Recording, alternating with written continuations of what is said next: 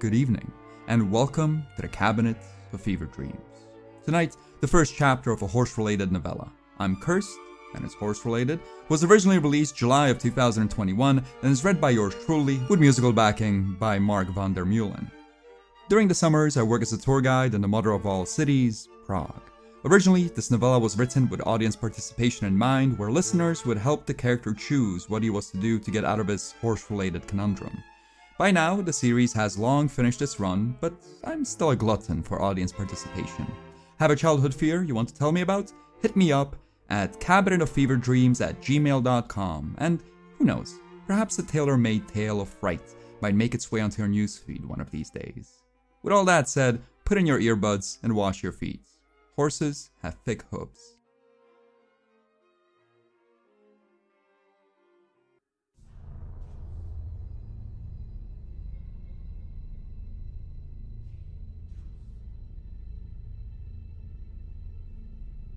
We both hunger for knowledge. We both hunger for a solution. He's just as confused as I am, perhaps even more. God knows he probably understands even less of the situation than I do. Behind those dumb animal eyes, I see a yearning to be anywhere else but here. This horse should be somewhere out in a meadow or sleeping in a stable.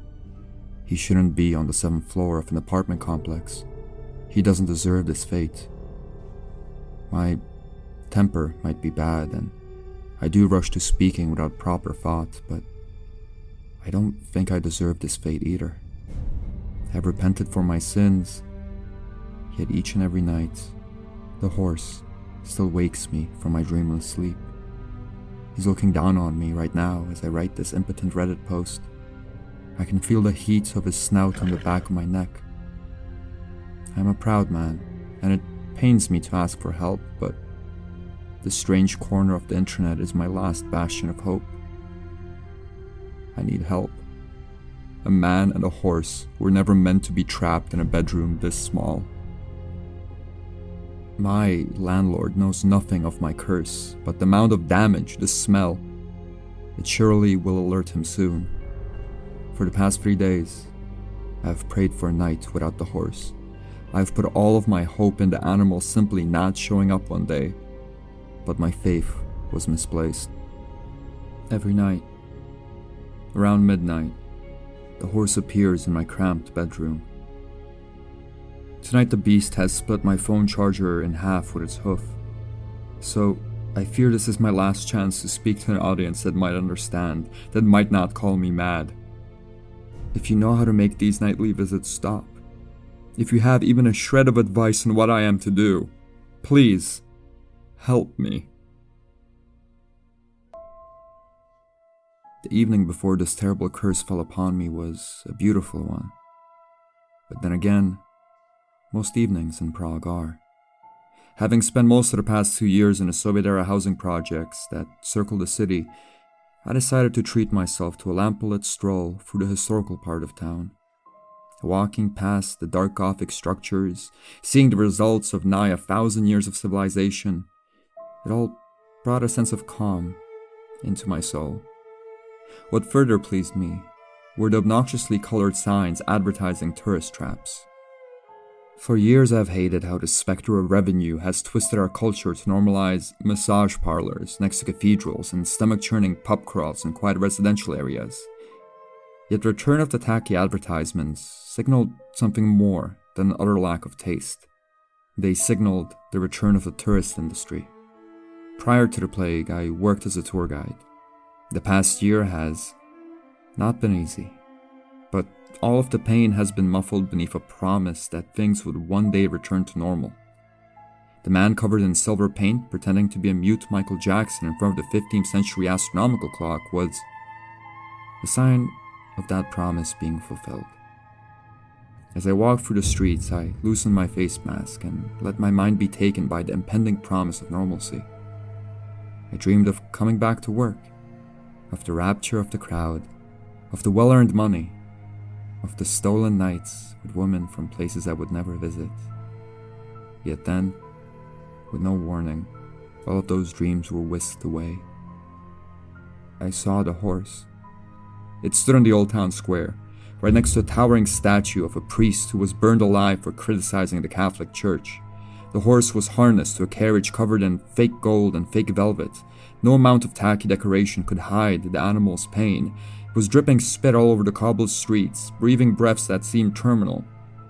All memories of the pleasant aspects of the tourism industry fled my mind and were replaced by the specter of the summer heat.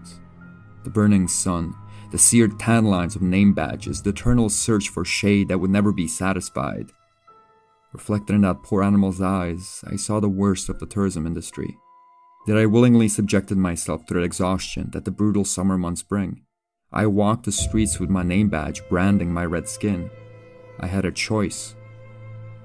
The horse did not. I stood there, overcome with sorrow from the sentience reflected from those poor eyes. I stood there like Nietzsche with the view of a cruel world at my feet and discomforting empathy burning in my throat. An American family with a screaming child approached the horse. I recognized the looks in their faces. "Don't sign up for the horse carriage ride," I yelled, in English. The family froze. Even the child found me more interesting than whatever it was crying about. Yet, the look in their eyes wasn't welcoming. To them, I was just a random person screaming on the street. "Sorry," I said, reaching into my jacket for my name badge.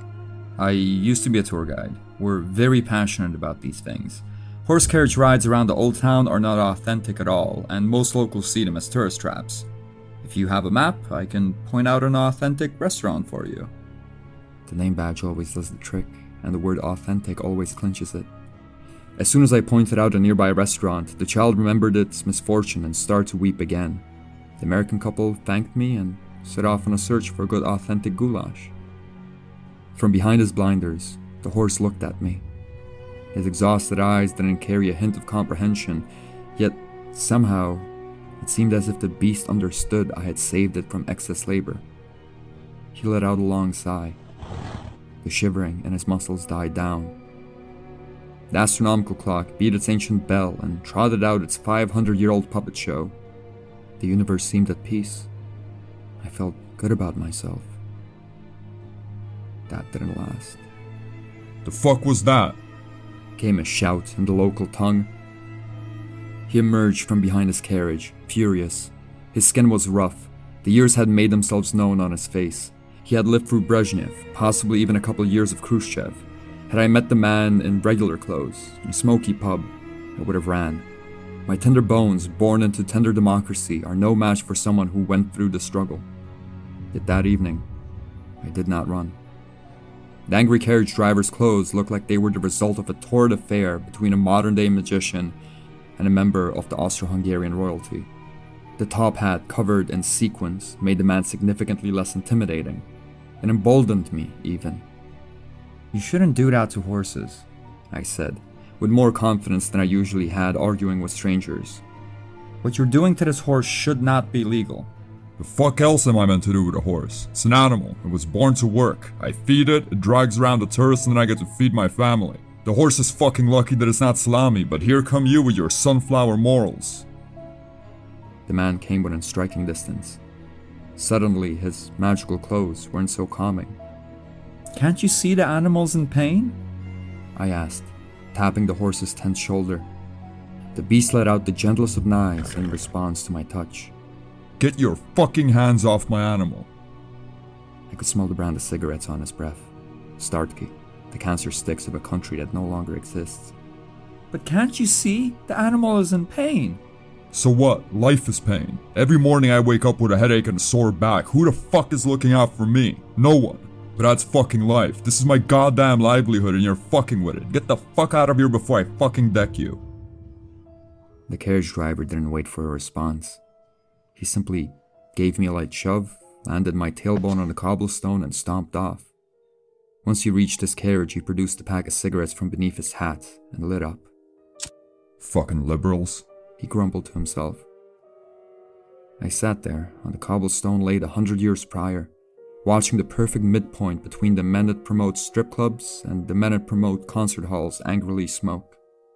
The astronomical clock finished off its show, and A handful of disappointed travelers started to make their way back home to their hotels. I should have gone home too, but I couldn't. Those tired eyes, that dripping spit, the majestic animal that hovered over me wouldn't let me rest. I couldn't walk away without getting at least one last jab in.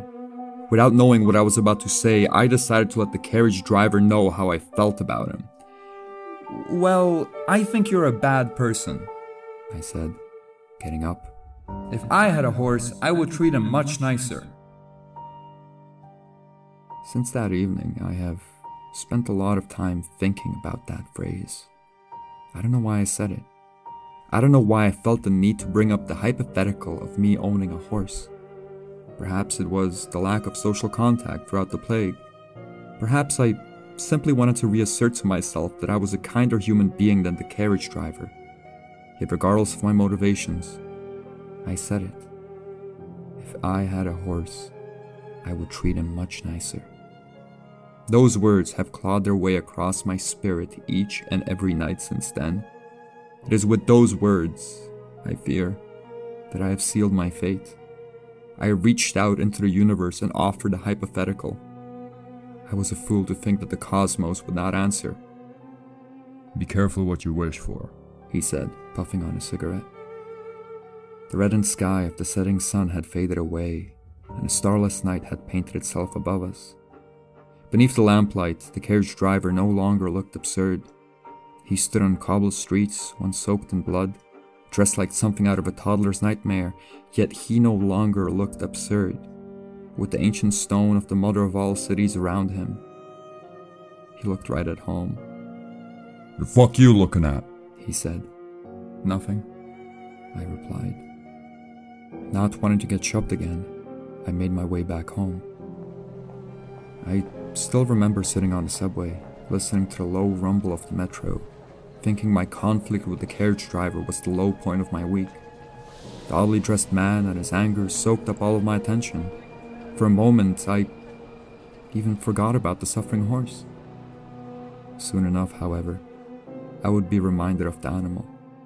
I would be reminded of the animal in the most terrible of ways. I woke up in the middle of the night, confused and scared. With my blinds pulled down, the room was in complete darkness. Yet even past my inability to see, I knew there was something else in the room with me. At first I ignored the sensation of being watched.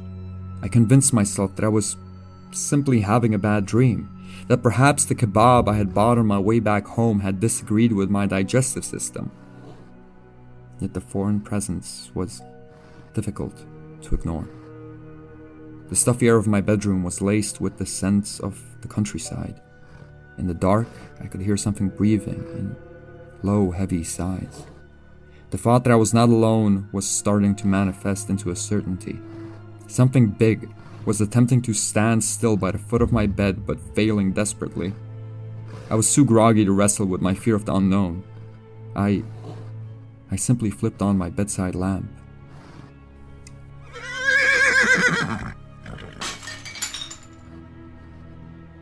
The eyes, the muzzle, the confusion.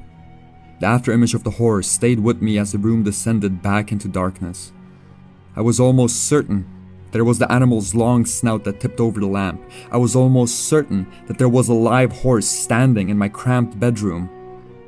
But I refused to accept the idea. The flashlight on my phone was meant to ease my mind. Yet, when I reached for my jeans lying by my bed, I found another reason to be worried. Instead of grasping at cloth, my fingers rubbed up against the rough surface. I knew that what I touched was a hoof. I knew there was a horse in my bedroom.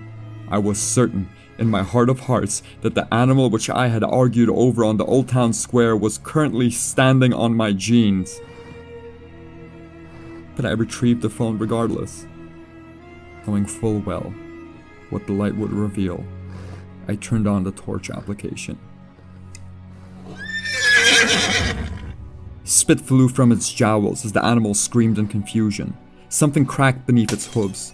The fact that the horse was in the room with me was an unavoidable part of reality. The maddening questions of how the beast had made its way to the 7th floor were threatening to consume me. I found one last bit of refuge. I convinced myself it was all a dream. I could smell the horse. I could hear the soft crunching of electronics beneath its hooves. The horse was clearly standing right by my bed. Yet I somehow managed to convince myself it was all a dream. With a deafeningly loud podcast about the Holy Roman Empire in my ears, and the room draped in complete darkness, I could not hear or see the horse. I could only feel its hot breath and the occasional drips of perspiration from its muzzle. The horse smelled my body up and down, possibly in search of answers for its predicament, possibly in search of hay. Either way, the horse was not pleased. Occasionally, I could still feel the floor shift as the massive animal stepped side to side. I did my best to focus my attention on the Holy Roman Empire podcast. I desperately hung on to the bits of information flowing through my ears, trying to ignore the unavoidable truth stomping around my bedroom. At first, ignoring the horse seemed nigh impossible. Yet as I forced myself to focus on the prolonged torrent of information about the Habsburg family, I did the same thing everyone does when they listen to people talk about the Holy Roman Empire for an extended period of time. I fell asleep. I opened my eyes to slivers of sunlight crisscrossing my bedroom. I was alone. For a moment I was overjoyed at the idea that the horse had simply been a product of a fever dream. But then my nose caught the smell of something foul. I got up and looked at the floor. The scream I let out was loud enough for the neighbor to bang his broom against the ceiling. Before me was excrement and destruction. My floor was damaged beyond the wildest of security deposits. My laptop, my dear companion for the year of quarantine, lay crushed by my bed. A deep hoof mark cracked the machine well past the return policy. The horse was real. There was no escaping it. The horse was real and it wasn't in my room anymore.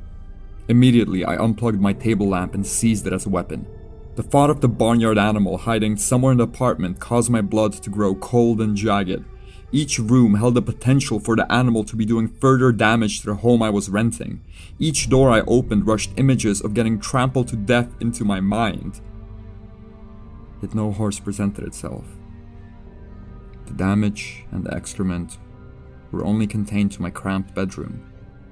The rest of the apartment was spotless, or as spotless as the apartment of someone who's been unemployed for a prolonged time can be. Either way, there were no signs of a horse entering, exiting, or even standing anywhere outside of my bedroom. I threw the glass shards of my lamp into the trash and scooped up the excrement into an old McDonald's takeout bag. Not wanting to risk bumping into my neighbors in the elevator, I elected to keep the putrid fast food container on the balcony. Removing the excrement from my floor made the stench less potent, but regardless of how much of a breeze I forced through the room, it still stank of manure. After the first night, I did not speak a word of the horse to anyone. The perplexing reality of the animal still swelled my heart with terror and anxiety. Putting my curse into words was beyond my reach. I simply laid in bed and listened to the sounds of children playing among the cement walls of the housing project. Oh, how I longed to be young and carefree once again. Oh, how I longed to be liberated from the festering dread that comes with the unexplainable. Oh, how I longed to live a simple existence once more. Yet, no existence can be simple when a horse manifests by your bed in the middle of the night. The sun had set. I had spent the majority of the day drifting in and out of consciousness, trying to catch up on the sleep that I had missed the night before. It was during one of those gentle waltzes between nervous wakefulness and dreamless sleep that the horse appeared once more. My window was open. The dim lights of the street lamps illuminated enough of the animal for it to be unmistakable. The horse screamed, confused and uncomfortable. The sound of broken strings and cracked wood cut through my bedroom. My guitar. My one way of channeling the anxious year of quarantine into art. It lay broken at the horse's hooves. The animal bounced its heavy body against the floorboards in frustration. The whole room shifted. From beneath the floor, an angry broom responded to the animal's stomps. Horse, stop it! I whispered to the animal, letting my fear of homelessness overpower my fear of the foreign beast. Shh, please. No one can know you're here. Horse, please. The animal calmed, as if it understood my words, as if it wanted to work together to get out of this horrid curse we were both stuck in. Yet no progress was made. I spent the night staring at the horse, trying to find some semblance of reason within its eyes, but my search was fruitless. We faced off well into the first rays of sun, man and beast, both searching for answers to their respective predicaments. My willingness to stare off with the horse soon came to a close, however. As we searched each other's eyes for a way out, the horse defecated again. My soul-churning confusion and fear soon turned to disgust. I made my way to the McDonald's takeout bags to once again lessen the presence of manure in my bedroom. By the time I came back, as if the horse had rode off on the rays of the rising sun, the animal was gone. I did not waste time on self-pity this time. Immediately, I messaged every person in my contacts who I thought could help me. I did so with the utmost hope that someone would provide advice, that someone would tell me I have not gone mad. Yet no such thing happened. Most of my friends are tour guides, or perhaps more accurately, were tour guides. With the badge not holding us together, we have all drifted apart into unanswered message sent territory. All my other points of contact either avoided my message entirely or wrote back to me with jokes. I knew the horse would return at midnight. Without a shred of doubt, I was certain that the mysterious animal would appear in my bedroom again, but I did nothing to brace for its arrival. I simply laid in bed, motionless, waiting for the inevitable barnyard intrusion on my rented home. The sun set and the children outside stopped playing. I knew I should prepare, that I should at least ensure that nothing on my floor can be destroyed by the animal's hooves, but the absurdity of my situation left me paralyzed. The snapping of electronics rung in the arrival of midnight. My phone charger didn't stand a chance against the beast's hooves. As I write these words, the horse is looking at me. In the dying light of my phone screen, I can see his bulging eyes look at me for guidance. I have none. I am just as confused as he is. Neither of us want to be in this situation. We need help. So please, strangers of the internet, I beg you, tell me what to do about the horse in my bedroom.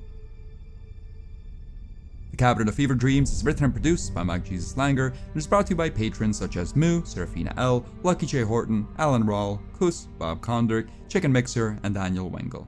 If you'd like to join these fine people and support the show and get early access to episodes along with a bunch of bonus content, drop by patreon.com/MikeJLanger. That's all for tonight. See you all in the next episode for the next chapter of this horse-related horror.